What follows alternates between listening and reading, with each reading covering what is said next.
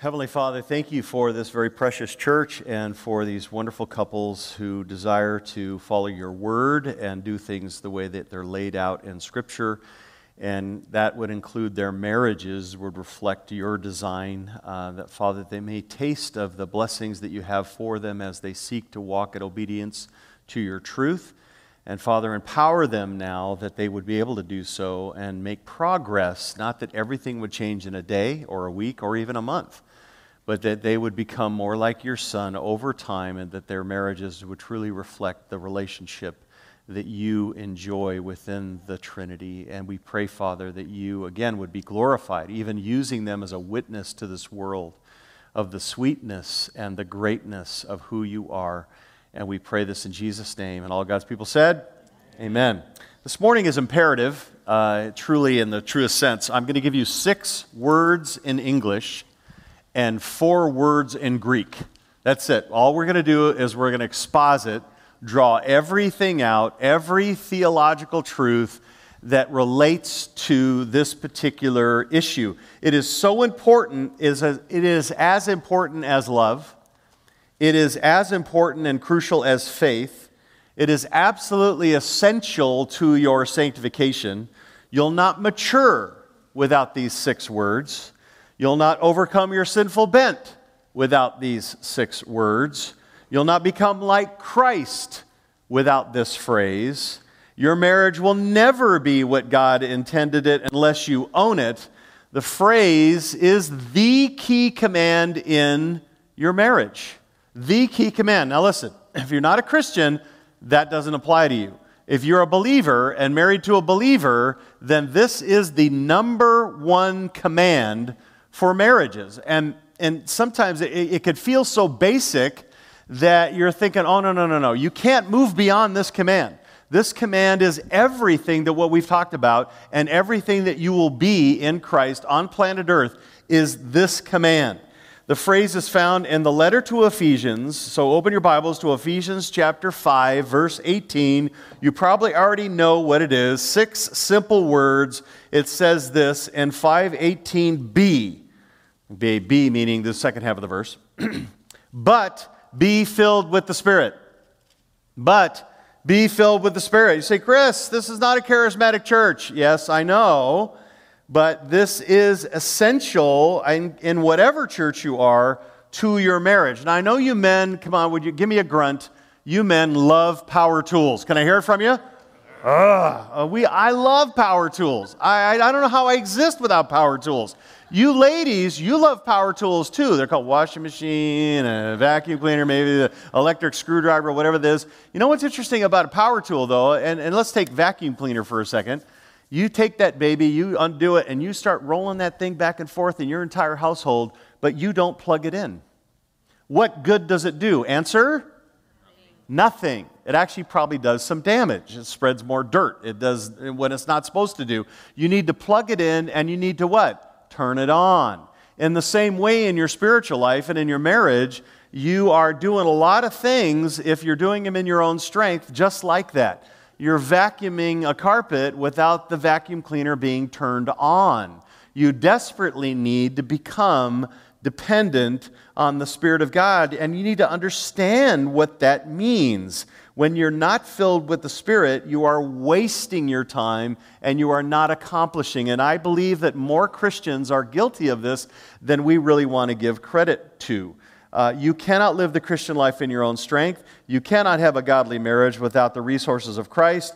Lots of activity for Christ are going on today, but nothing is accomplished now or for eternity. The moment that you submitted to Jesus Christ in salvation, the moment He called you to Himself after choosing you in eternity past, the Holy Spirit came to live within you. There is no Christian here who does not possess the Spirit of God. Romans chapter 8, verse 9, you know it. It says, anyone who does not have the Spirit of Christ does not belong to Him. Is that plain enough? If you don't have the Spirit, you are not a believer. You don't have part of the Spirit. You have the Spirit of God. And yet I hear people pray, oh God, send your Spirit. Give me more of your Spirit, as if He came in doses, right? As if a person came in a dose. You either have the person of the Spirit or you don't have the Holy Spirit, period. The Bible says in 1 Corinthians 6:19, do you not know that your body is the temple of the Holy Spirit who is in you? But you'll not experience His life in and through you unless you're filled with the Spirit. Now, the same God who created the universe, let me get this right, and authored the Scriptures, ministered to our Lord while on earth, and continues to convict the world of sin, that same Spirit lives in you. That's a pretty powerful statement. And that Spirit was the one who regenerated you. He's the one who called you to faith in order for you to turn to Christ. He had to awaken you so that you could respond in repentance and faith. And at the point of salvation, He sealed you. You're stuck. If you're really a Christian, you're stuck. You can't get unchristianized. Okay? You're in it. He may call you home, but you're in Christ. He made you that way. He sealed you, securing you forever as a child of God. The evidence of that, of course, is assurance, which is lived out in your life. Side note. And He baptized you.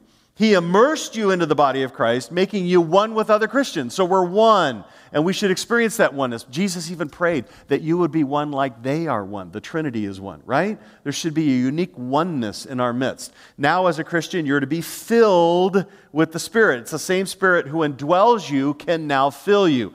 Let's say that again. The same Spirit who indwells you can now fill you. Every Christian is indwelt with the Spirit. Not every Christian, every moment, is filled with the Spirit. Are you getting the difference? Let me put it to you this way. To be indwelt means you have all the Spirit. To be indwelt means you have all the Spirit. To be filled means the Spirit has all of you. See the difference? See the difference? So what does being filled mean? And why is this so important to your marriage? I'm so glad you asked. You were just right there, bated breath. He tells us in Ephesians. Now, Ephesians teaches the church to, simply stated, this is an oversimplification of Ephesians, because Ephesians is actually pushing the Ephesians to see a more exalted view of who Christ is. I mean, the whole time he's saying, no, it's even more wonderful than you think. He keeps pushing them that way, but in a practical way, it is to practice your position. Chapters 1 through 3 is your position in Christ. Chapters 4 through 6 is your practice in Christ. And Paul wants you to walk. Now, when the Bible talks about walk, he's talking about lifestyle. Walk is another word for lifestyle. He says, I want your lifestyle to be this way, the way you live, your lifestyle practice. And starting in chapter 4, he talks about a walk, and he describes it a variety of ways. He says a worthy walk, and he wants it to be a loving walk. And then he actually says, I want your walk to be a wise walk, right? Don't you want to be wise? Come on, everybody, amen? You want to be wise? Then to be wise, you need to be filled with the Spirit. Look what he says in verse 15 of Ephesians chapter 5. Are you with me? We're setting the context here for you who want to know the context, which you should. Therefore, be careful how you walk, how you live, your practical lifestyle. Not as an unwise man, but as a wise man, making the most of your time. This is wisdom. You make the most of your time. Because the days are evil. I mean, make sure you don't look back on your life going, man, I just wasted. Then do not be foolish, but understand what the will of the Lord is. What's the will of the Lord? Not get drunk with wine, for that is dissipation, but, in contrast, be filled with the Spirit. Say that with me.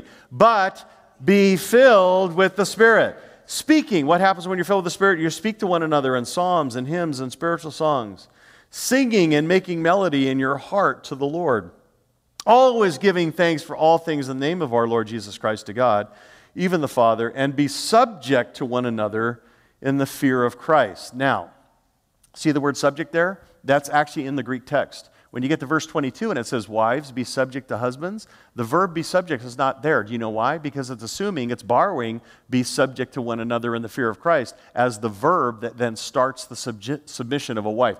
In other words, I want you to see the link here. The link is the fruit of the Spirit, the fruit of the Spirit, or being filled with the Spirit. The fruit of being filled with the Spirit leads us right into marriage. Right? It's so connected. But it's the one command that we diss. We start jumping in, submit. Husbands, love your wives. And by the way, in Ephesians 5, 22 to 33, there are two commands, only two. Only two. They're both directed at men, both of them. There's no commands in that passage for women, not one. There's no command for you ladies, sorry. But there are two commands for the men. You know what they are? Love your wives. There's actually a third exhortation in the passage, love your wife. So 3 times, twice he commands, Once he exhorts, love your wife. Do you think, men, that you should be loving your wife? And you know what love is, right? Not ooey-gooey feelings. It's you sacrifice yourself. You're doing what Christ did. You sacrifice it, whether you feel like it or not. You're sacrificing yourself for her. She's to come under your leadership and submission. She's to follow that, but you're to initiate. You're to initiate love. You're to initiate love. You're to initiate love. Men, are you supposed to initiate love? Yes. You're commanded to twice in that passage. It's actually mainly directed at men. To initiate loving your wife. That's a wonderful thing to remember. I feel convicted by that. I think you should too. We're all in this together, and we need to initiate that constantly. How can I sacrifice for her? How can I die to myself for her? How can I lead this family so that God is glorified? And the only way, he says, in this context, to be wise before God, verse 15, is verse 18, to be filled with the Spirit. So ask and answer, let me ask and answer 5 questions about this moment-by-moment commitment, and here they are in your outline, and you need to know these because this is going to change your life, not just as a married couple, but as a Christian. This is probably the most important message I will give to Christians in my life. You say, why are you saying that? That seems so over-dramatic, Chris. You're being over-emphasized. Preachers do that all the time. They're over-dramatic. Listen, there are 2 things that glorify God. Let me break it down. Make it super simple. Do you like simple? I do, because I don't remember complex things. Super simple. There's 2 things that the Spirit of God wants to do. 2 things. Only 2. He wants you to come to Christ as a Christian. He wants you to become like Christ as a Christian. He wants you to come to Christ and become a Christian. He wants you to become like Christ and live like Christ as a Christian. That's how you glorify God. You get it? Come to Christ, become like Christ. That's it. Every message that Micah preaches, every single one has only got 2 goals. Come to Christ, become like Christ. That's it. That's how we glorify God. That's what I preach. That's what we're just preaching the Bible. And what's the Spirit of God want to do? Listen, to Christians, to non-Christians, he wants them to be convicted, and he has to do that and call them to himself, correct? To Christians, there's only one goal for the Spirit of God, just one. He wants you to become like Jesus Christ, period. You can see that in Romans 8. It is so clear. That's all he's trying to do. This is one of the most important commands in all of Scripture, and it's the only one that'll make your marriage work. Only one that'll make your marriage work. You cannot do Christian marriage on your own. You can't live the Christian life on your own. You can't do it. You have to depend on the Spirit of God.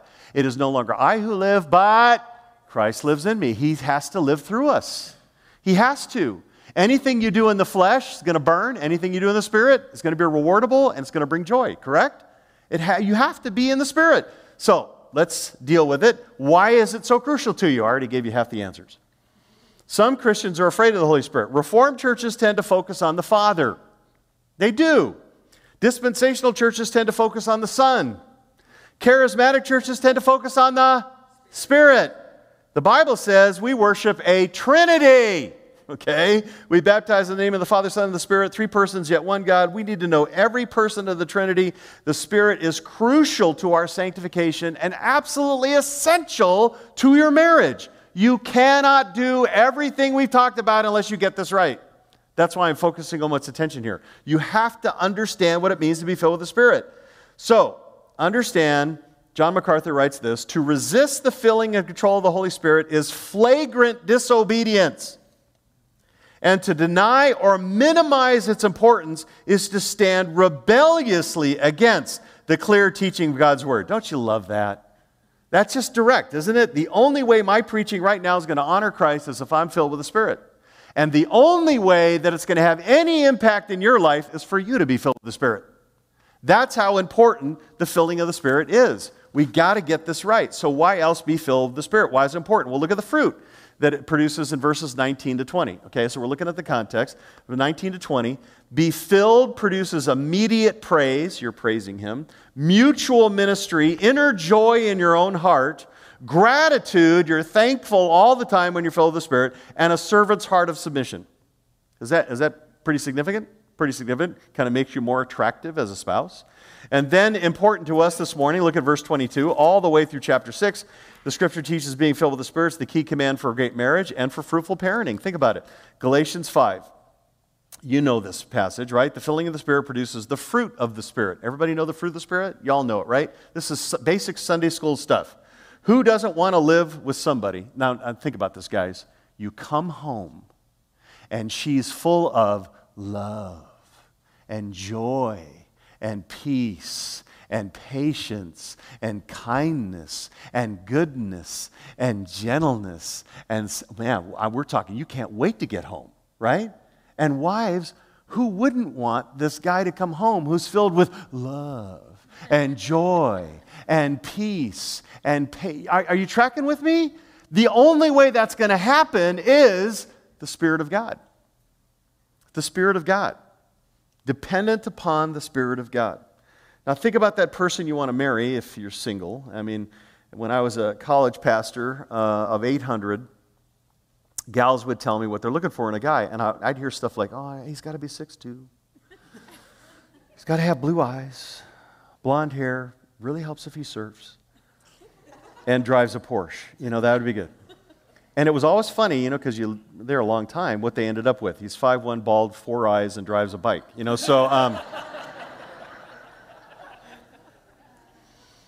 Man, if you want to die happy, find someone who strives to be filled with the Spirit every day. You want to die happy?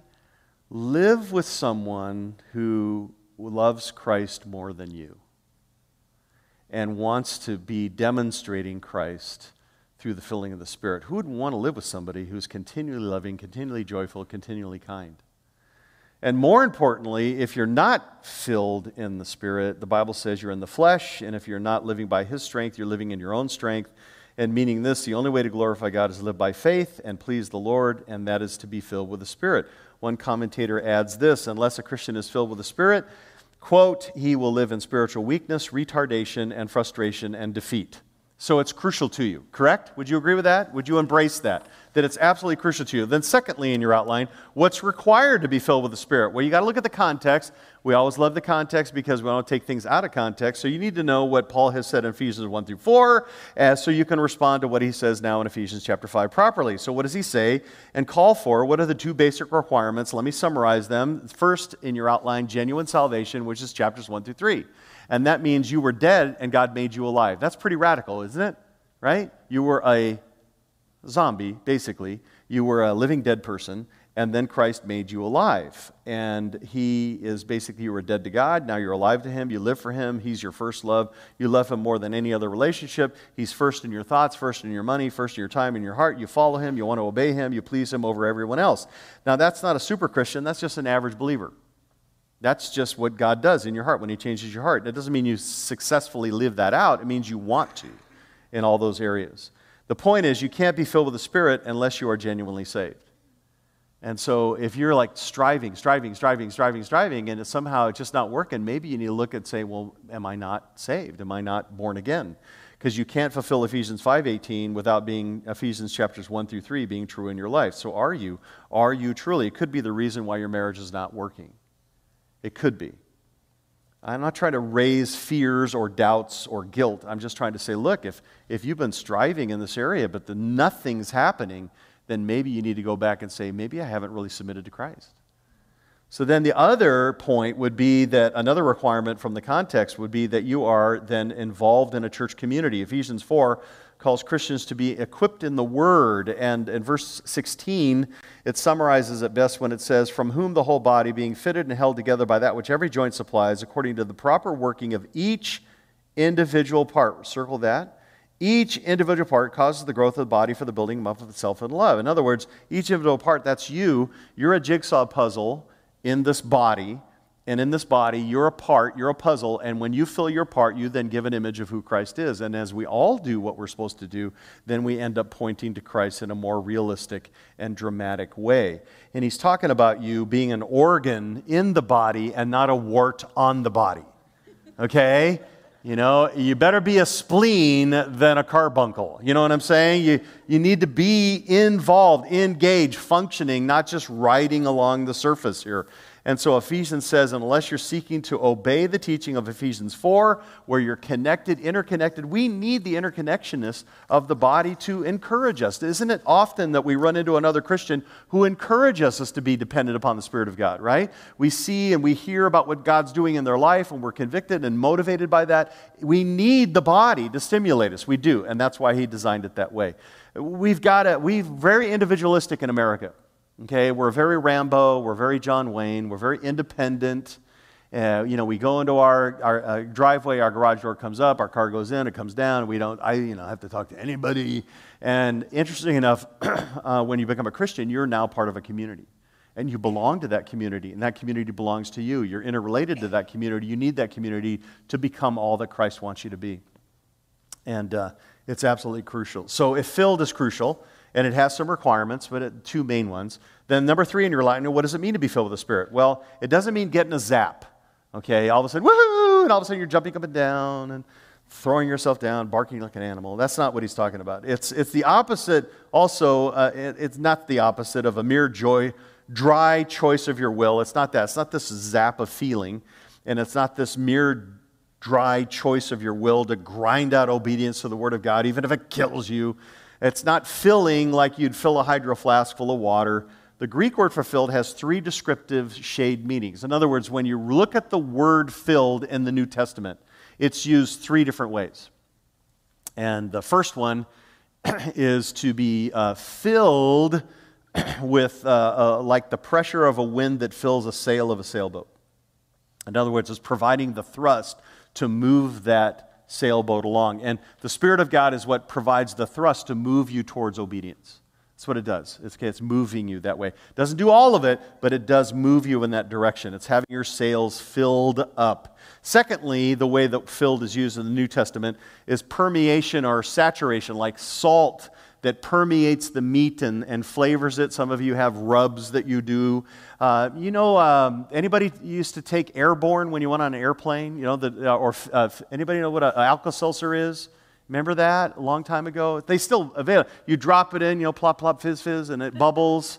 And then it saturates the water with medicine, and then you drink the medicine. It's supposed to be good for you. Are you tracking with me? Okay, that's what filled is. It saturates your life with the Spirit of God. That's what he's saying. It has that element of saturation.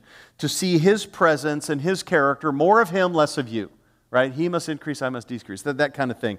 The third way that the Greek word filled is used in the New Testament is this idea of domination or total control. When it says, you've seen these passages, they were filled with anger. They were filled with fear. What they mean is that emotion then dominated them. It controlled them.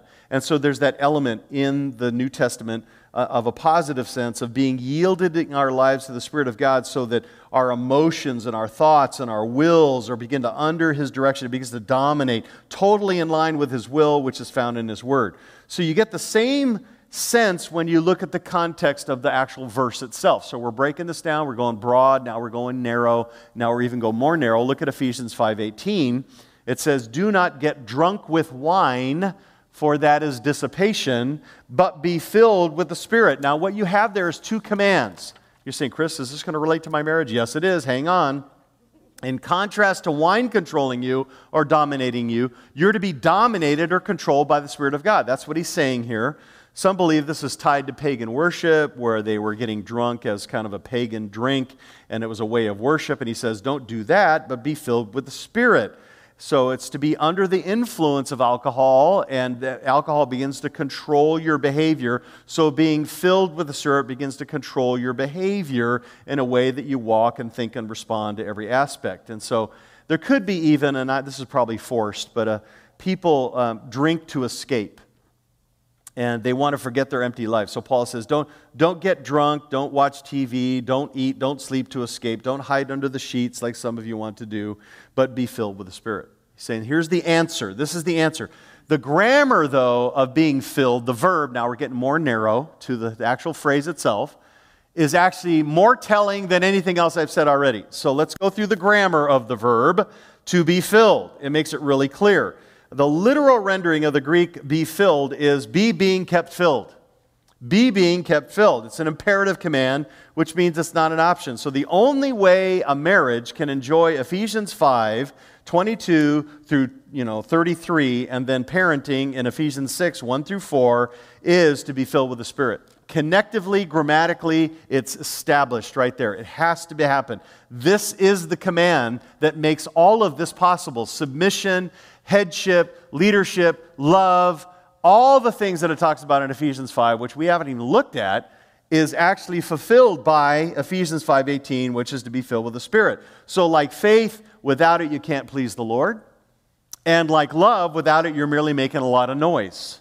That's how essential this is to your growth, to your marriage, and to your sanctification.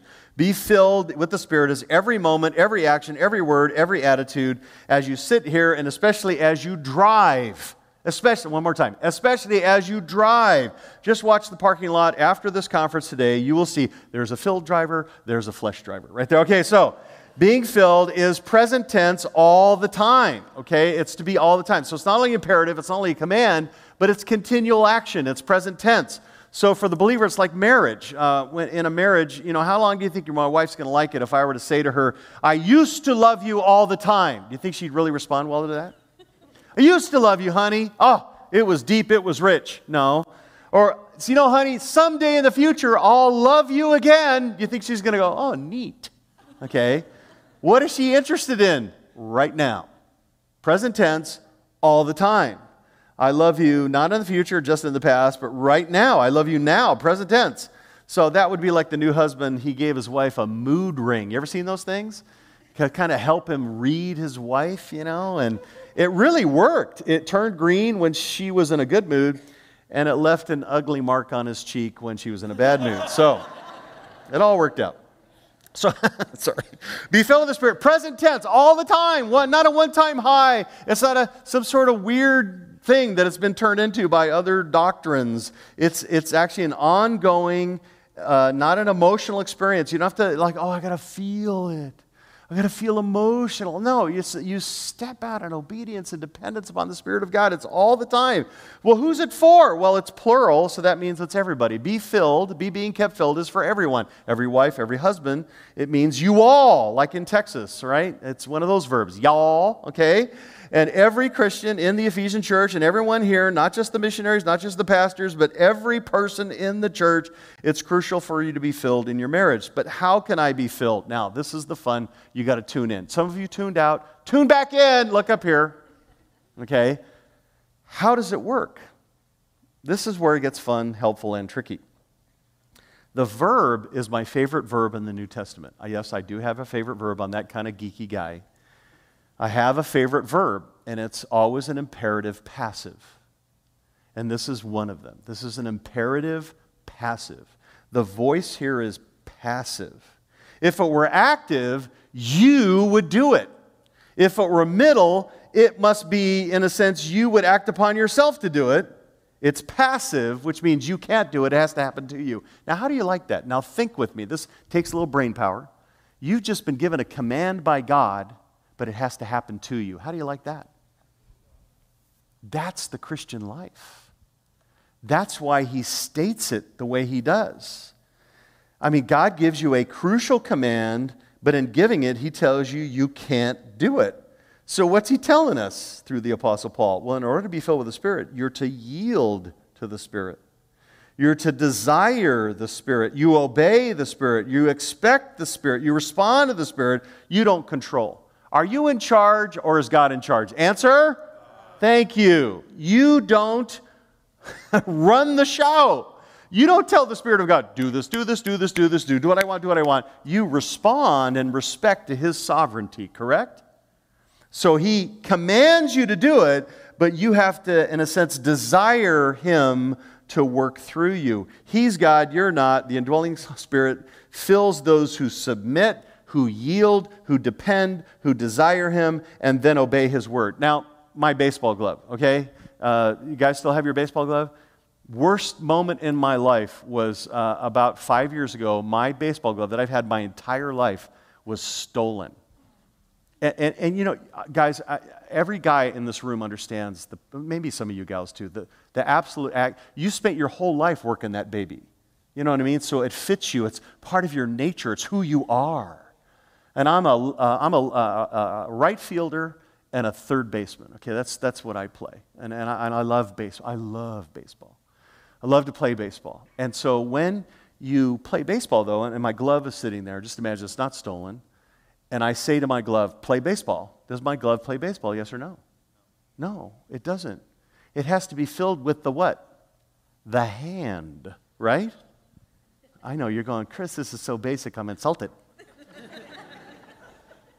Listen, interesting enough, in the same way, the Spirit of God has to be, in a sense, in you, working through you for you to function the way you're supposed to function as a Christian. John MacArthur writes this, a Christian can accomplish no more without being filled with the Spirit than a glove can accomplish without being filled with a hand. Spirit-filled people learn what God wants them to learn in His Word. They yield themselves to the Spirit of God and dependently obey. They become instruments the Spirit can use to display His character in words and actions. You desire it. When my grandsons were younger, you know how I like when kids get to that point when they just learn to walk. You know how they walk with their arms up like this? I call it the Dr. Zaius walk. You know, they kind of do that. Well, when they start doing that and you walk with them, they put their hand in your hand and you walk with them. And so when it gets a little rough, you kind of help them over the tough rocks, right? Stuff like that. And when it's impossible, what do? You just kind of carry them over. Listen, that's what it means to live the Christian life. Every moment of every single day, your hand is like this, right? You're dependent. You need to be 100% dependent. The moment you stop being dependent upon the Spirit of God, you're doing it in your own strength. You have to go, Lord, I can't do this. You must do this through me. Now, let me explain that a little bit farther so you don't think that I'm some weirdo, all right? Or that we fall into some heresy. Spirit-filled Christians are those who raise their hand, grab onto their Father's hand in order to walk in this world. And that's clear. Galatians 2:20, one more time. I have been crucified with Christ. It is no longer I who live, but Christ lives in me. And the life I now which live in the flesh, I live by faith, and a large measure of faith is dependence. The largest understanding of faith, it's not the complete and total understanding of faith, but faith is dependence in the Son of God. So he says, I live by faith, depending in the Son of God, who loved me and delivered Himself up for me. So back to Ephesians 5, I'm trying to explain this, get the full picture here. The verb is to be filled is passive. You can't do it, it must happen to you. But you put yourself in a position to be filled. You live in dependence. You live desiring to be filled, and then you step out in obedience to His Word. I like the way Spurgeon did it. You can't have a really good sermon without a Spurgeon quote. And as he stepped up to his pulpit to preach God's Word, and this is true, every single Sunday he climbed a circular pulpit. And he says this in his biography. Every time, every step he took, he said this, audibly, I believe in the Spirit. I believe in the Spirit. I believe in the Spirit. I believe in the Spirit. I believe in the Spirit. Because he knew that unless the Spirit of God energized what he was about to do, it would fall on nothing. It would be worthless. It had to be energized by the Spirit of God. Filled, controlled as you proclaimed God's Word. Christian, you and I are being kept filled. Now, how does this work out in everyday life? Well, let me explain that. Number 4 on your outline, how can you be filled with the Spirit every moment? Every moment. Let me encourage you. Again, this is the number one command in your marriage. This is the most important thing you can do. Everything's going to change communicatively. Everything's going to change physically. Everything's going to change budgetarily once you start being filled with the Spirit. Encourage you. I want you to write down PASSS. It's an improper spelling of the word pass. I'm going to give you a hall pass to the spiritual life. I'm going to give you a hall pass to the Spirit-filled life. I'm going to give you a hall pass to a great marriage. Okay? PASSS. You're going to have these 3 points. I love acrostics because I can't remember a thing, but I can remember this. Any context. I can actually preach the sermon without notes. This is so vital to you that you would get this. I want you to get this in your marriage first and then in your Christian life second. But I'm telling you, this is crucial. This is the process of sanctification. How are we sanctified, Chris? I'm going to teach you right now how you're sanctified. How you then are filled with the Spirit in such a way that then all of a sudden you offer these things to your spouse, and your relationship becomes a giving relationship. People start to marvel about it. They become overwhelmed by it because it's incredible. They've never seen anything like it. And that's what it can be if you're filled with the Spirit. I mean, this used to be talked about, and somehow, some way in Reformed churches, we've moved away from the Spirit of God. And I'm like, wait a minute, it's the Trinity, okay? And this is truth that's everywhere in the New Testament, okay? Right? Are you with me on this? He sealed you. He fills you. He indwells you. Are you with me? Okay, so this is stuff we need to know. So today you get the pass. Here's the pass. First in your outline, dwell on a passage. P is passage. So I'm going to go through this and explain this to you. Okay, so it says in Ephesians 5:18 and 20, do not get drunk with wine, for this is dissipation, but be filled with the Spirit, speaking to one another in psalms and hymns and spiritual songs, singing, making melody in your heart to the Lord, always giving thanks. Wow! Now turn over to Colossians 3:16. Now, side note, Ephesians and Colossians are parallel books. Paul wrote them in prison. He probably wrote them very close to one another. So when you study one, you got to study the other because they parallel. And so you want to see what the parallel passage. Well, the parallel passage of Ephesians 5:18 is Colossians 3:16. And you know that verse as well. And it says this. It says, let the word of Christ richly dwell within you. Now watch, listen. With all wisdom, admonishing with one another with psalms and hymns and spiritual songs, singing and thankfulness with your hearts to God. Does that sound familiar to you? It sounds familiar to you because the same fruit of being filled with the Spirit is also the fruit that is being, let the word of Christ richly dwell within you. The fruit is very, very similar. So what's he saying there? The being filled with the Spirit is very similar to letting the word of Christ richly dwell within you. Part of being filled with the Spirit, part of yielding to Him is to have the word of God, literally, when it says, let the word of Christ richly dwell, that word richly dwell means, ready, write it down, be at home. He wants the word of God to be at home. You know when you go home and you sit in a particular place and you go, I'm home. You know what I'm talking about? Well, that's what he's saying. He wants the word of God to go, oh, yeah, this fits. You're at home in your heart. Your life, my life, your thoughts, his thoughts are to be centered around the word of God, saturated with the word, chewing on the word, focusing on the word. Listen, see, I got glasses. See them? Okay, you're all fuzzy now. These are trifolds too, so it's really, they've really gone downhill. All right? I put them on, I can see you. That's what he's talking about when the Word of God is richly dwelling within you. It's like I look at the life, I look at all of life through the lens of His Word. I don't look about my opinion, my feelings, my thoughts. I look at it through His Word. Let the Word of Christ richly dwell. You want to be filled with the Spirit, it's got to be centered in the Word of God. There is never a time you're filled with the Spirit when you're living contrary to the Word. He is the Spirit of truth. The Spirit of truth will always honor the truth, and He will not honor the non-truth. He honors truth. And attending a great church can help, but it cannot force the Word of God to be at home in your heart. Your marriage must learn to chew on, be saturated in the Word every day in order to be filled with the Spirit. Probably moves beyond a verse for the day. It's that you're in the Word. You're making choices to think on and dwell in God's Word every single day. It's like a tea bag. And I know not a lot of you are in tea. One gal came up and she had tea and a biscotti, and I thought that was weird. Biscotti is for coffee. It's not for tea. Anyway, it's just an opinion. But anyway, she had this tea. You know, when you have tea, and it sits in water, and you take that tea bag and you kind of, or that little container that's got the tea leaves, and you're moving it up and down and up and down, up and down. Why? Because it gets saturating the water, right? And that's what he's talking about. He wants the Word of God to saturate your life. Saturate your life. You need to know the Word, live the Word, think the Word as you approach every decision, every comment, every attitude, every choice that you make. It's so saturating your everyday life. It no longer looks like you, but it looks like the Spirit of God.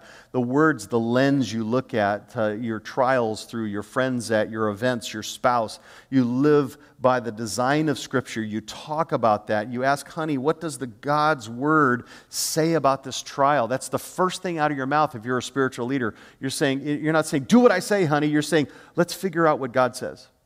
Let's ask questions. Let's be humble enough to even ask somebody who may know more than we do and find out what they say and as they share God's Word, because we want to do what God's Word is. How can God's Word guide us in this decision, in everything? You need to be saturated to be filled with the Spirit. You need to be focused on a passage. That's why P's there. Passage, Bible, Bible, Bible, Bible, Bible, Bible, Bible. It's got to be the lens, or you're not going to be filled with the Spirit. Because the Spirit of God only honors the Word of God. And I'm going to show you how that works out. Secondly, be aware. Be aware. Now, I made an acrostic, be aware. Another way of saying being aware is be aware that you're dependent all the time. Okay? You could write that down. Be aware that you have to be dependent all the time. Be aware. Now, the passive voice tells you can't do this. Amen? Oh, please. Amen? Okay. You can't do it. So just like only Christ can live the Christian life through you, and God can only glorify God through you. By the way, you know that, right? You got to get this down. Only God can glorify God. So the only way that God can glorify God is through you. Your life only glorifies God when God is through you. Only God can do that. Only God is perfect enough to bring himself glory. It has to be through you. So you need to be aware of who you are, who God is. At best, you're a vessel. At best, you're a vessel. And there's some really humbling things about vessels that I won't go into, where God works through you. You realize that, right? You don't have to turn there, but I want you to write this verse down if it's not there in your notes, Galatians 6:3. Because I really want to build up your self-esteem. I'm really big about self-worth. I'm really big about that. And Paul wraps up his letter in Galatians, and he really wants to build you up by saying this to you, Galatians 6:3. If anyone thinks he is something when he is what? Nothing, he deceives himself. You are nothing. I'm nothing. Feel built up yet? New Testament tells us to die to self, surrender daily, put no confidence in the flesh, your thoughts, our strength, our ideas, even our abilities. Be aware of the fact that you're nothing. I could go on and on about it. I could actually preach for another 2 hours about how nothing you are. Do you realize this? I live this way. I do. I'm 64, but I live this way. I know in 50 years no one's going to even remember who I am. Nobody. All right? You put your hand in the bucket of water, you pull your hand out, there's nothing, no impact at all. Only one life soon past, only what's done for Christ will what? Last. That's it. That's it. And that's humbling, isn't it? You're a vessel. You have the ability to put the sovereign God of the universe and his immense character on display. What an incredible privilege. Incredible.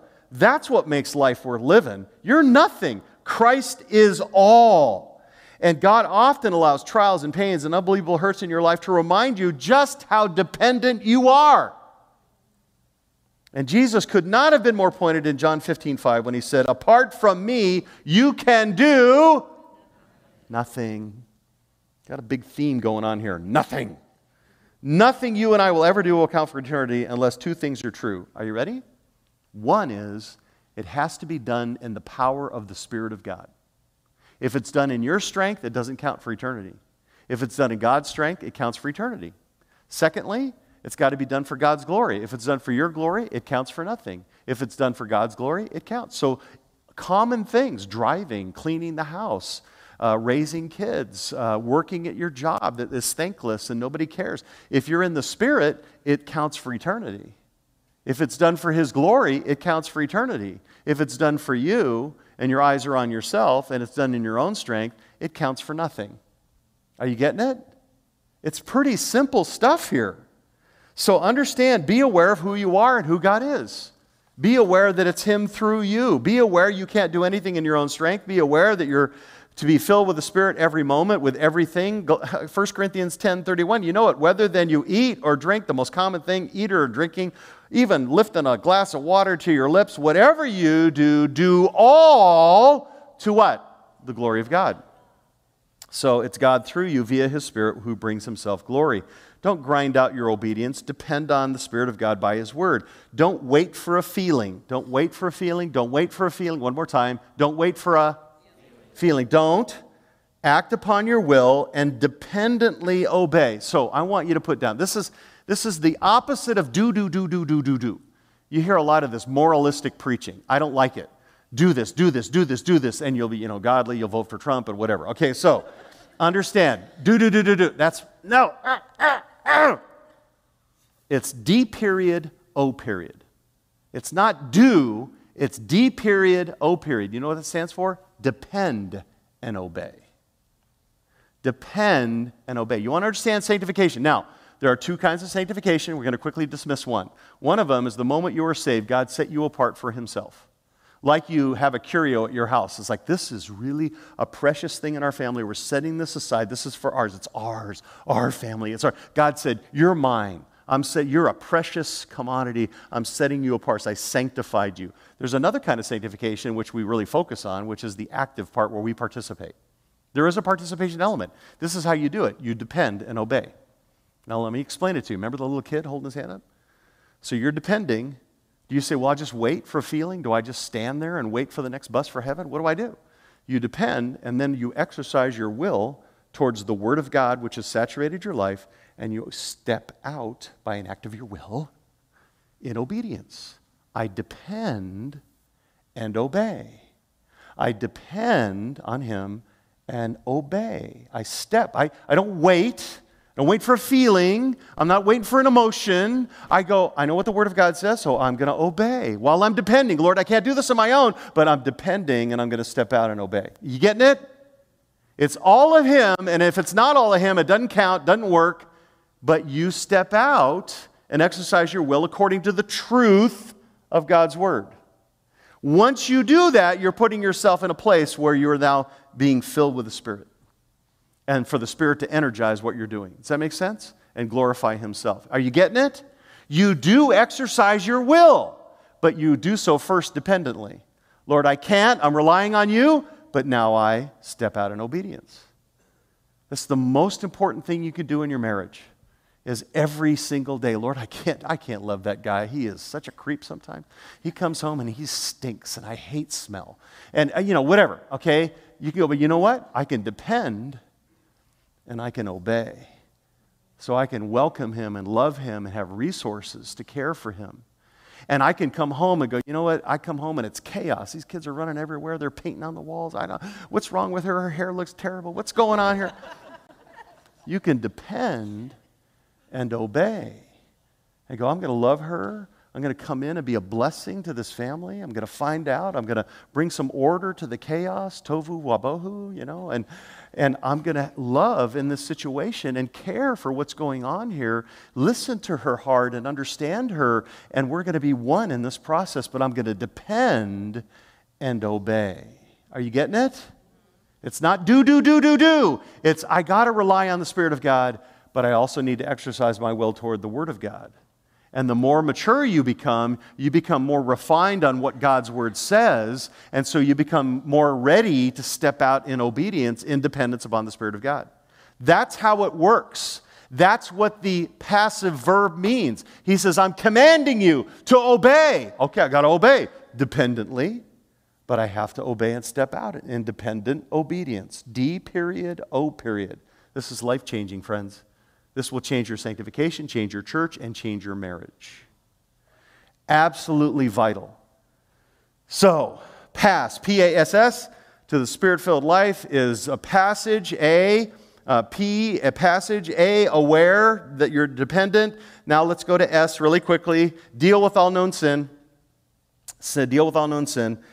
He is called the Holy Spirit. You would expect that the Holy Spirit's sensitive to sin. Would you agree with me? You start reading your Bible, you'll read two passages. They're pretty clear. I'm going to kind of summarize this quickly.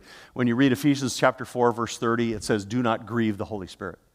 And you were grieving the Spirit because you were speaking certain ways and disobeying Him in this way. And really what he's talking about is sins of commission. You know what I mean by commission? You committed them. The Bible said, don't do this, and you did it.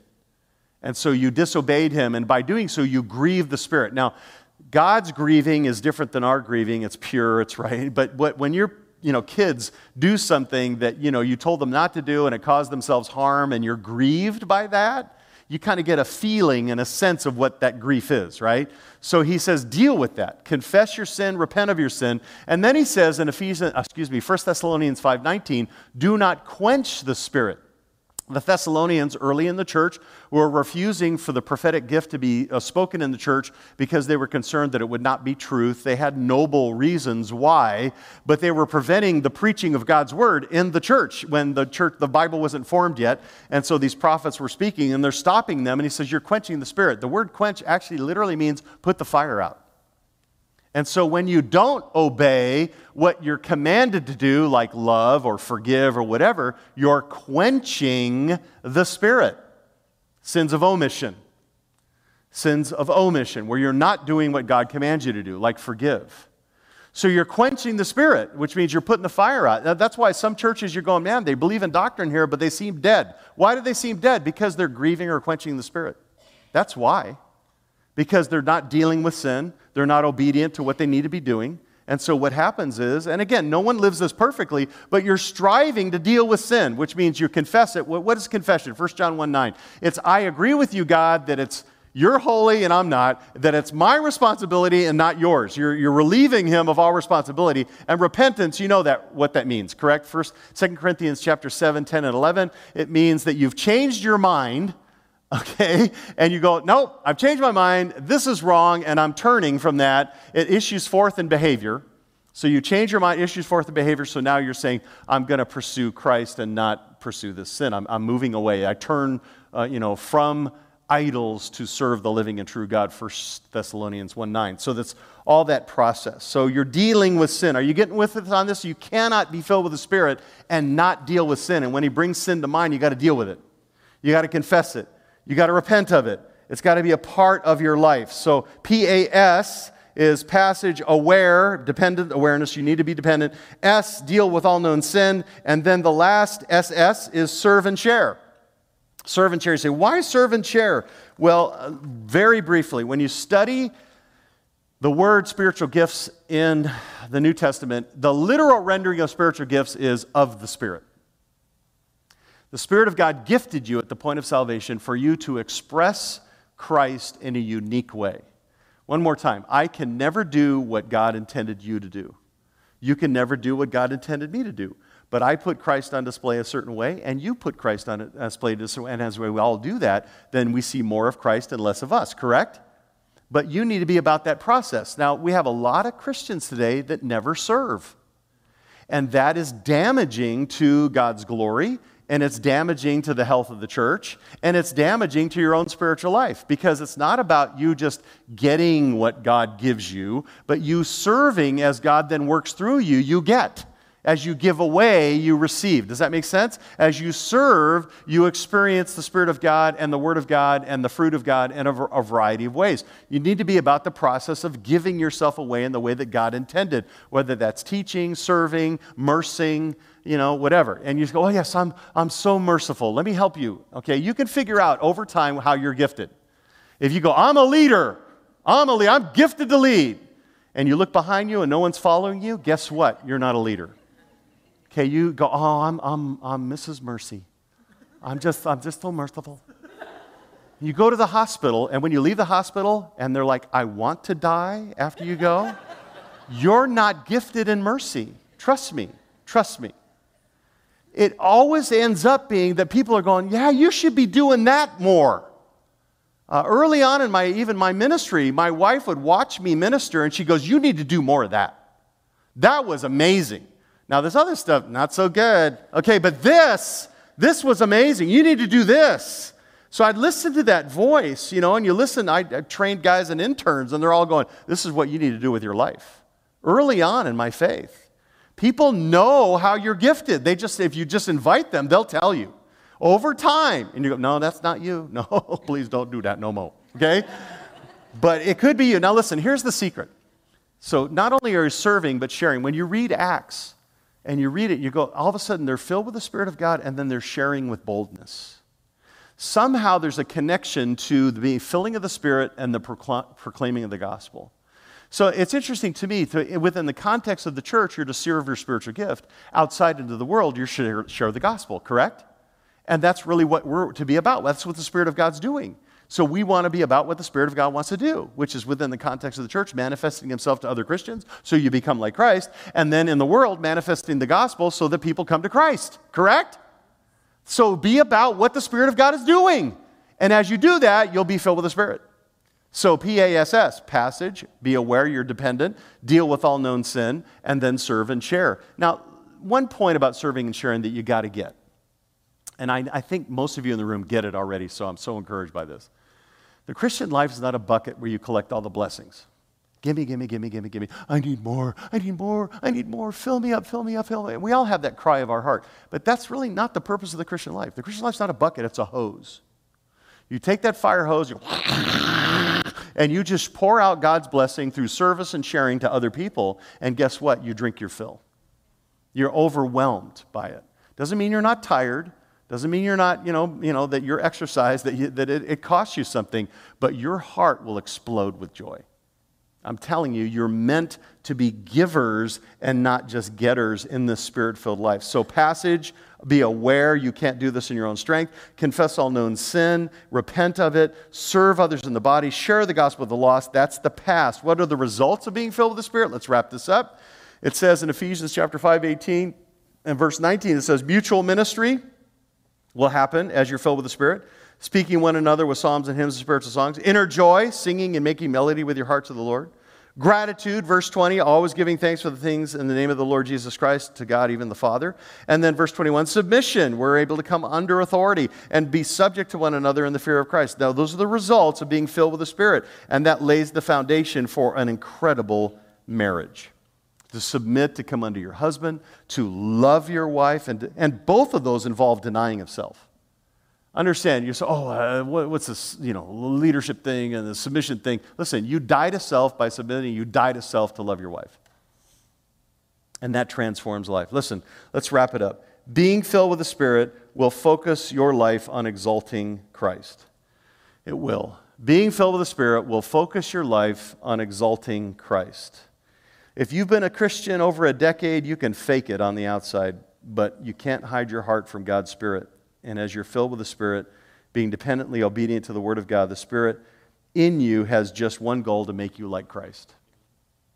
Now, Romans 8:29 declares what the Spirit is doing. He says, for those whom He foreknew, He also predestined to become conformed to the image of His Son. He wants you to become like Jesus Christ. That's your goal. That's your target. And that's what the Spirit of God wants to do. And as you're filled, dependent upon the Spirit of God, listen, you start every day with a dependency on the Spirit of God, your marriage is going to prove. Then you start working out all day long to be filled with the Spirit of God. Dramatic things are going to happen in all your relationships. Trust me. It's dramatic. And we've lost it in Reformed churches. We have. We need to regain the importance of the filling of the Spirit of God. We're not meant to live the Christian life in our own strength. We're meant to depend and obey. We're meant to. There's no microwave process. It takes time. The ultimate wife and the amazing husband will be the one who seeks every day, every moment to be filled with the Spirit.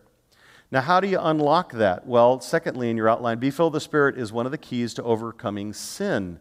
The amazing thing that you find in your scripture is when you see Galatians 5:16, says, but I say, walk by the Spirit, you'll not carry out the desire of the flesh. Walk is a lifestyle. Get this. You're filled throughout the day. You develop a walk. When you develop a walk, it says you will overcome, he says, it's the Bible, the desire of the flesh. You'll not carry out the desire of the flesh. You're saying, I'm having a real hard time overcoming this sin. Then be filled with the Spirit. Every day, dependently walk, be filled with the Spirit. Then you'll develop a walk of the Spirit. You'll overcome the desire of the flesh. I didn't write that. God did. So understand what that means. Moment by moment, filling leads to a lifestyle walk, which empowers you to overcome sin. Are you going to ever be perfect before heaven? Answer, no. And you're going to stumble, bumble, and so you're going to get to be 60, and you're going to, wait a minute, these are the sins I battled with when I was 18. What happened? What happened? And God's going to go, I'm going to purify you a little deeper. We're going to scrape some of that out a little bit more. It never goes away. That's why we're longing for heaven. That's why we want to get there, right? We want to get there. But in this process, He's going to purify us and make us more like His Son. And then the Bible, clearly, being filled with the Spirit results in reward. Again, it's those things that you do for His glory. And I'm talking about everyday tasks will bring Him glory as, again, it has to be in His strength and it has to be for His glory. And that only can happen when you're filled with the Spirit. And being filled with the Spirit requires salvation. You can't do this. It is the number one command in your marriage. Again, one more time, imagine a couple that they become more and more known for ongoing love, ongoing joy, ongoing self-control, ongoing kindness. I would love ongoing patience. You got 6 kids at home, ongoing patience. Ongoing patience. You're going to need the Spirit of God to make this work. But wow, if you can gain some ground in this area over time, I guarantee you it will change the nature of your walk with God, your relationship with others, and particularly that marriage. Let's pray together.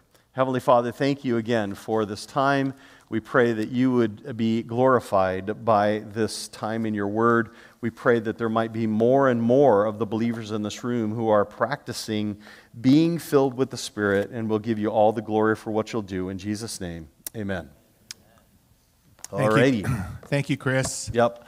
I'm going to now fire away with a number of questions that the audience have asked. And so, first question, real practical. What commentary on the Song of Solomon do you recommend? You know, honestly, I have about 6 of them. One of my great weaknesses is remembering books and authors. I know them by their look. I'm just built a little differently. So the specificity of those authors, I even am afraid to name one because I think that the guys here can help you with that. Micah, you got one that comes to mind? Yeah, see, I'm in the same boat. I've got them here clearly. I can see them on my shelf. I know what they are. I can almost make one might be Gramacki, one might be Dillow. I don't think Dillow's is all that good. I think there's some other ones that are just really right on. They're just solid commentators, and if it really becomes an issue, I'll actually send them to Micah and to Art, and you can get them from them. But I'm afraid to actually mention them because I should have taken a picture and said, oh yeah, they are here, and this is so-and-so and so-and-so. But they're actually, just in the last 4 years, there were like 3 that were super solid guys that wrote really good commentaries on Song of Solomon. So it's not hard to find. It's just you want to make sure you get a good one where the guy's, he believes in authorial intent. You know what I'm saying when I say that, authorial intent? The author's intended message, not spiritualizing it, not reading into the text, just what he says. So that's a bad answer. I don't know. Chris, I'm right here.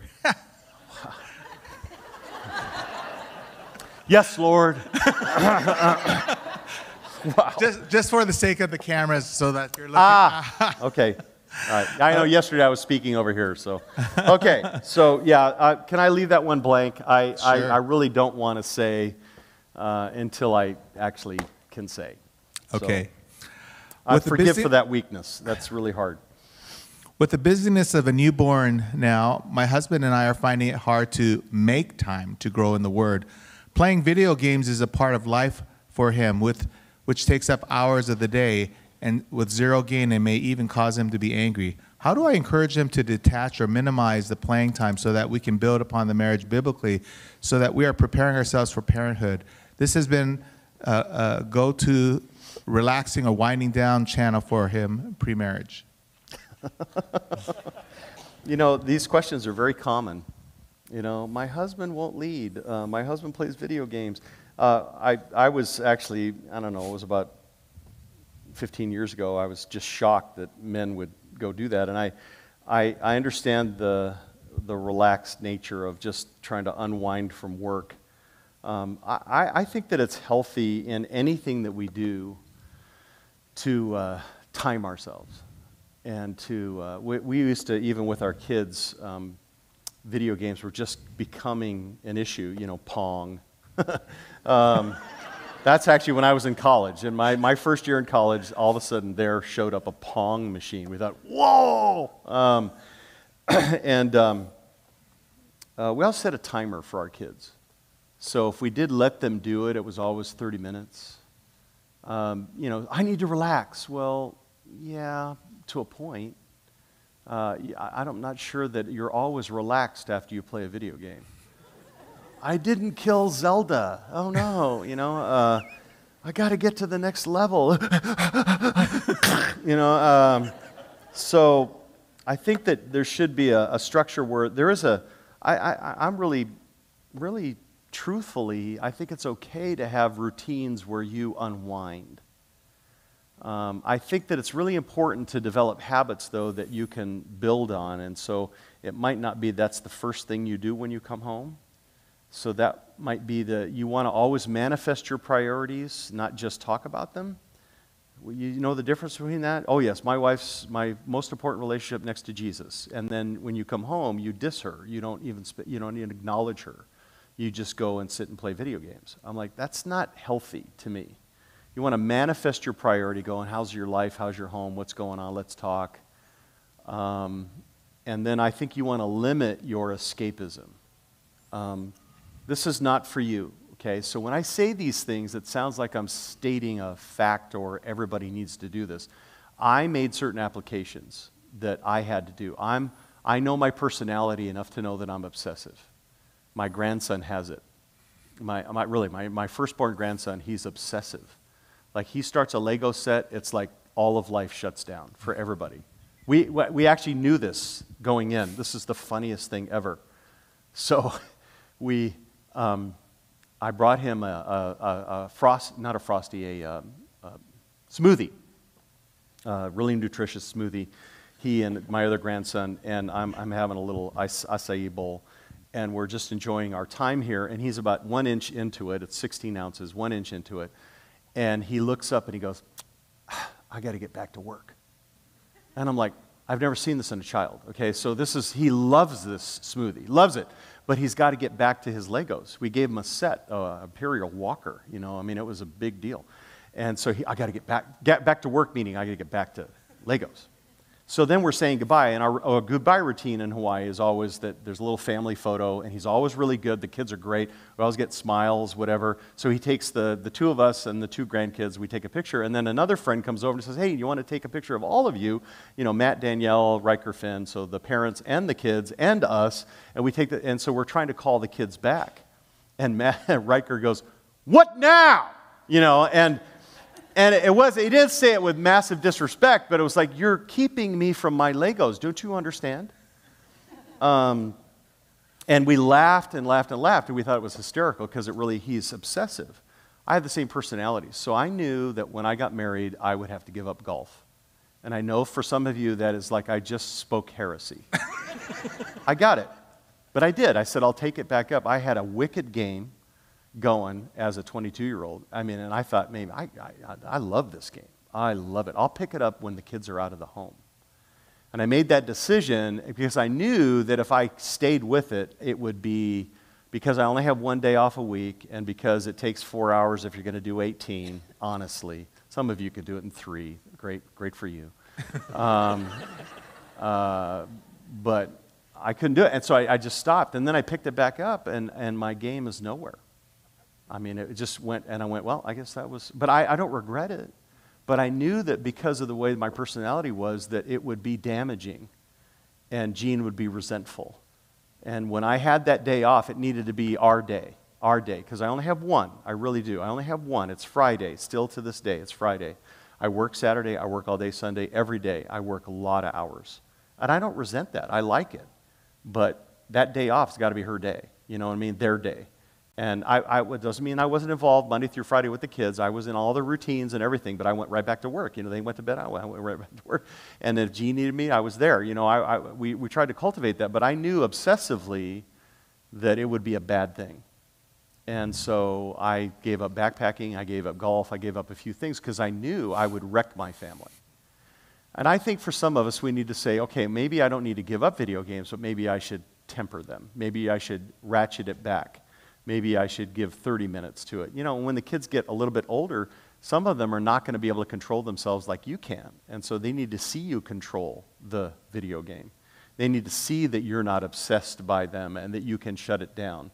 And then you want to always, like I said, manifest your priorities. So that would be my encouragement, would be really assess, is that really necessary? Is that really, oh, this is causing me to relax? I doubt that because they tend to wind me up, and most of the guys that I disciple, that winds them up.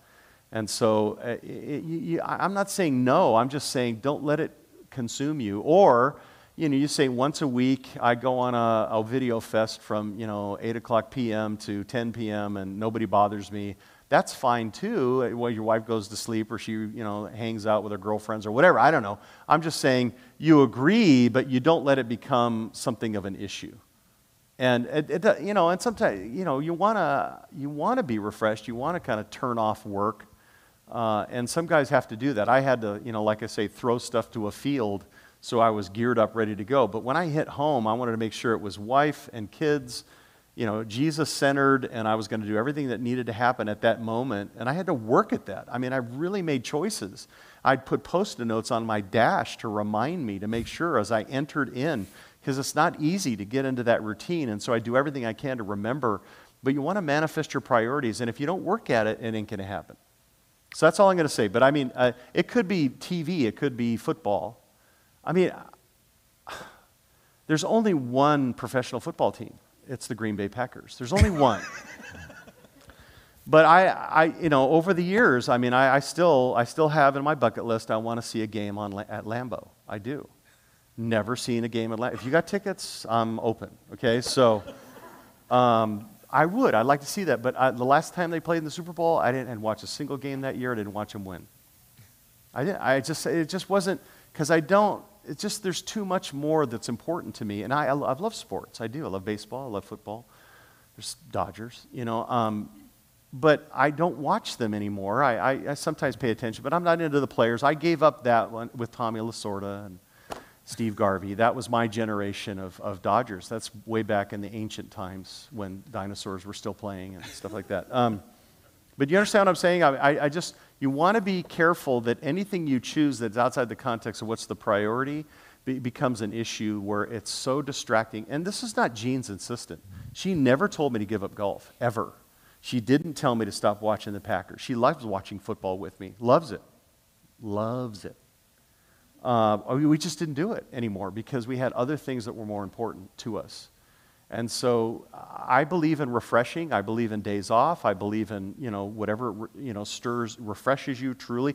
Life is like a marathon race. You got to get those cup of cold water along the way to kind of refresh you along the way. And I think you need to take vacation. I think you need to take days off. I'm a big believer on vacation. Get away with your family. Listen, even if your kids hate it, they'll remember it for the rest of their life. You know what taught me about vacation? I was the college pastor at Grace Church. And I did more weddings than anybody on planet Earth. I've probably done 80 weddings. That's just at the college ministry. I mean, they were getting married right and left. I mean, it was like I had literally one weekend, 3 weddings. One weekend. But I hated weddings, the first 8 of them. By the 8th one, I'm like, this is boring. I'm just changing names. It's terrible. I can't stand it. And so I invented a way to do weddings that basically would tell me their personal history, her personal history, his personal history, their testimony.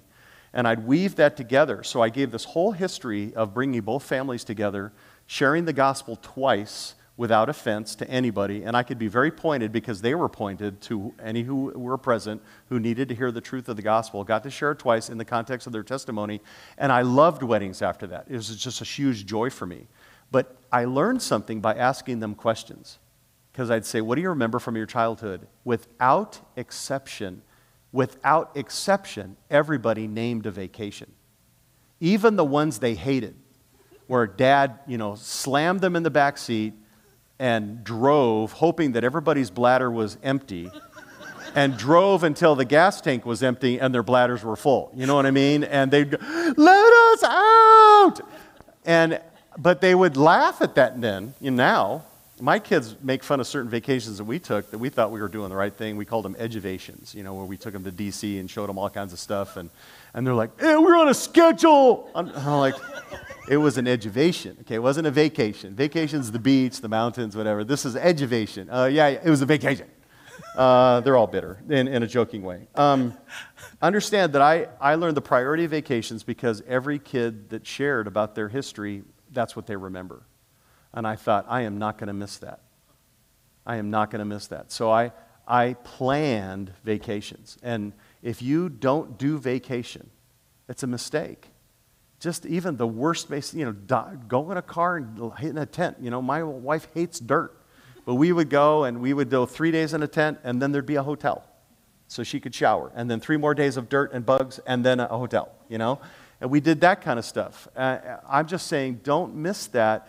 I'm all for refreshment. I think families need that. They need to build memories and experiences and things like that. So that's really, really vital that you be involved in that and you plan that.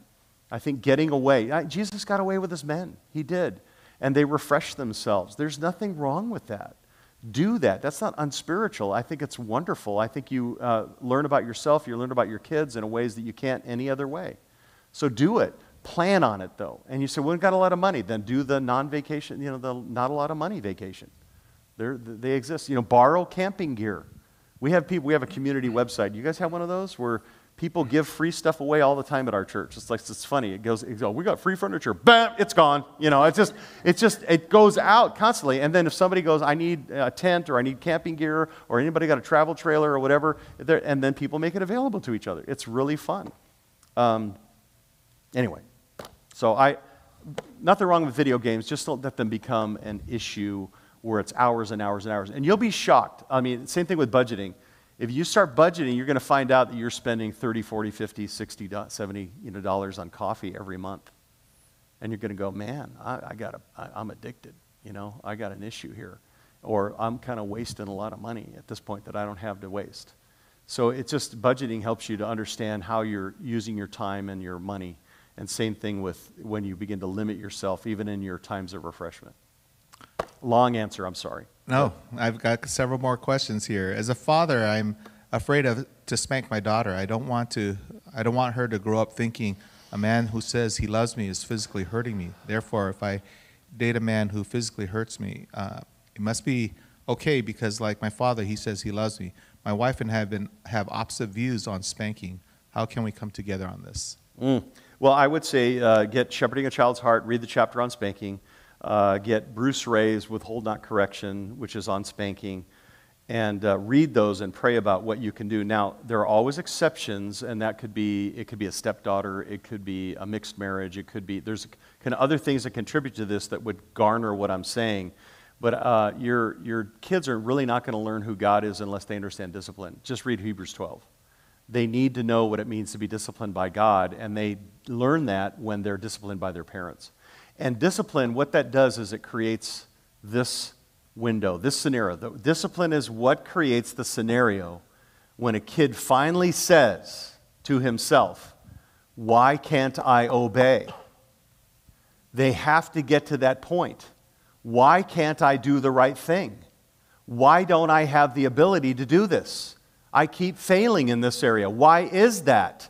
Answer, you need a Savior. That's the only way they get that.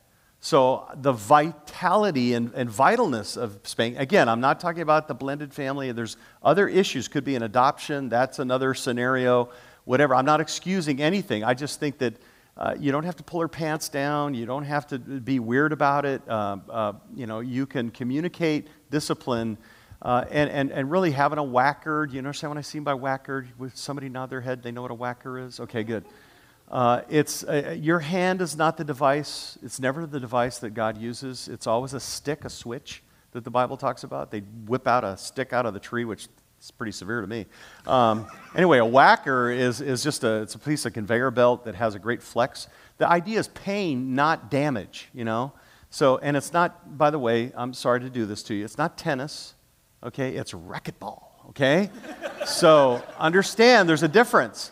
You're trying to give pain, not damage. You're not trying to kill them. You're trying to inflict pain associated with disobedience.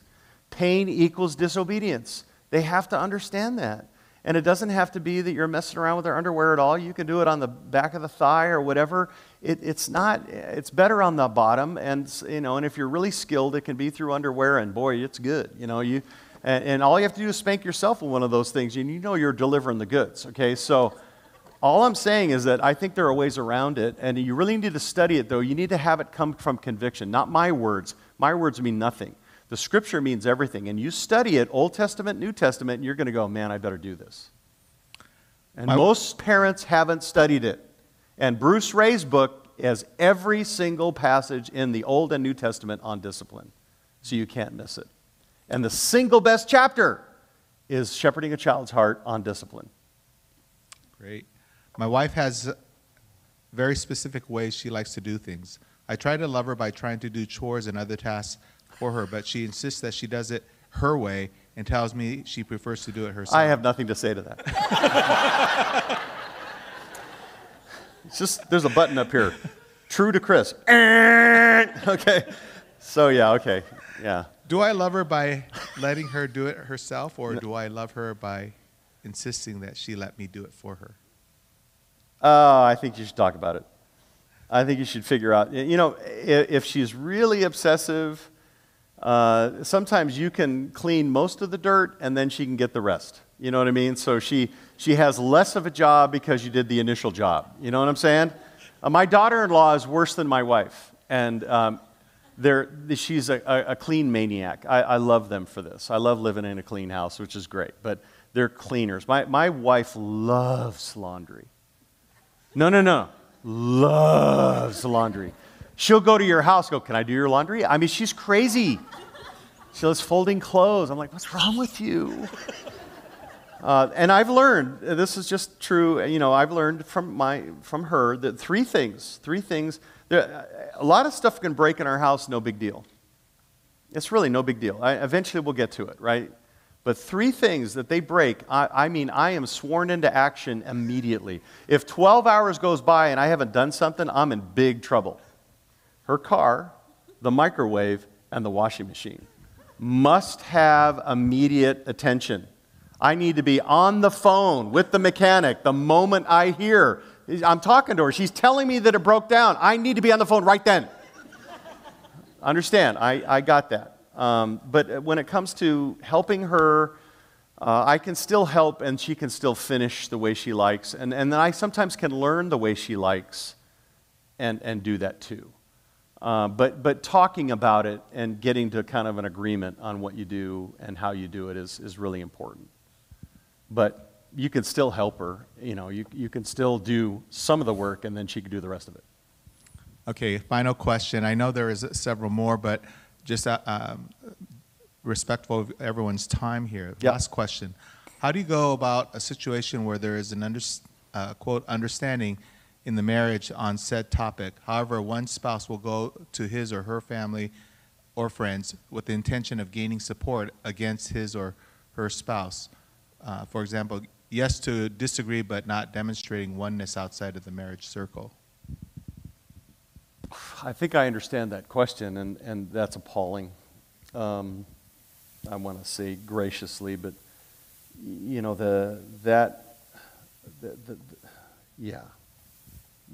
that's probably the worst thing you could do. I can't think of a worse thing, to get your family engaged in a disagreement between a husband and a wife. I would get an older godly man involved in a thing where when I go, I don't know where to go from here. I would get somebody involved, never my family. I just would not do that because it violates leave and cleave. It violates leave. If we both agreed that we wanted to hear from Grandpa so-and-so or Dad because he's super godly and he's super, gentle in his advice and he's really an expert in this area, and we both wanted that, that's different. But for one party to go to family members to draw support into a disagreement between a husband and a wife, that's probably the worst thing you could do. It's a definitive violation of leave. You just don't do it. Again, you can get advice. I believe in advice. I mean, you can't believe the stuff that we talked about with the Millers, with the MacArthurs, with other people, and just said, what do you do? I don't know what to do. What do we do now? We don't know. What do we progress? What do we watch out for? We joke about it. We have fun with it, but we would not talk to our family unless we felt like that they were like in an area where they were really strong in that area and we were getting sound biblical advice from them over that area, but both of us, not one of us, ever. We never took our arguments in front of the kids. You know, when I'll smile with the kids. We go in our room and argue, and we come out one heart, one mind. But we would never do that in front of the kids. We believe that in the church. I mean, if we disagree as elders, we struggle with that. We don't bring it to the family. We don't say, well, pick my side, pick my side. I'm like, are you kidding me? That's destructive. That's disunity. In fact, I'll take it even a step further. My kids would come home from youth ministry, and they'd go, oh, Pastor Gary, man, this is the most profound thing that I've ever learned in my entire life. This spiritual truth is changing my life. And you're in your heart saying, I've told you that 5 billion times. And you know what? Not once did I ever tell Matthew or Mark Daniel, I've told you that 5 billion times. I went, wow, cool, great, because they're getting it. I don't care who gave it to them. I want them to get it. You understand? I want them to be like Jesus, not that they had to come from me. Okay? Because it's not about me. It's about the Lord making him into a man of God, right? So I'm like, yes, praise God. And I'm hugging them and that's exciting. Can't wait to see that lived out in your life. I never discourage them that way. I always say, excited about this step you've made towards the Lord. Excited to see how that's going to pan out in your life. Always encouraging. And then I would go to my bedroom privately, close the door and go, I told them that 5,000 times. Because I'm human, But it was just, I just wanted them to, be excited about the truth of God's word. I don't care who they got it from. So, it's still to this day, they'll talk about stuff, and I'm like, you were raised in a home that was saturated with that, But anyway, it's the way it is. You just smile and go, praise God, good. Let's have more time with the grandkids. Okay, good. Chris, thank you so much. And again, we as a congregation here, we just want to say thank you. And we can do that with applause.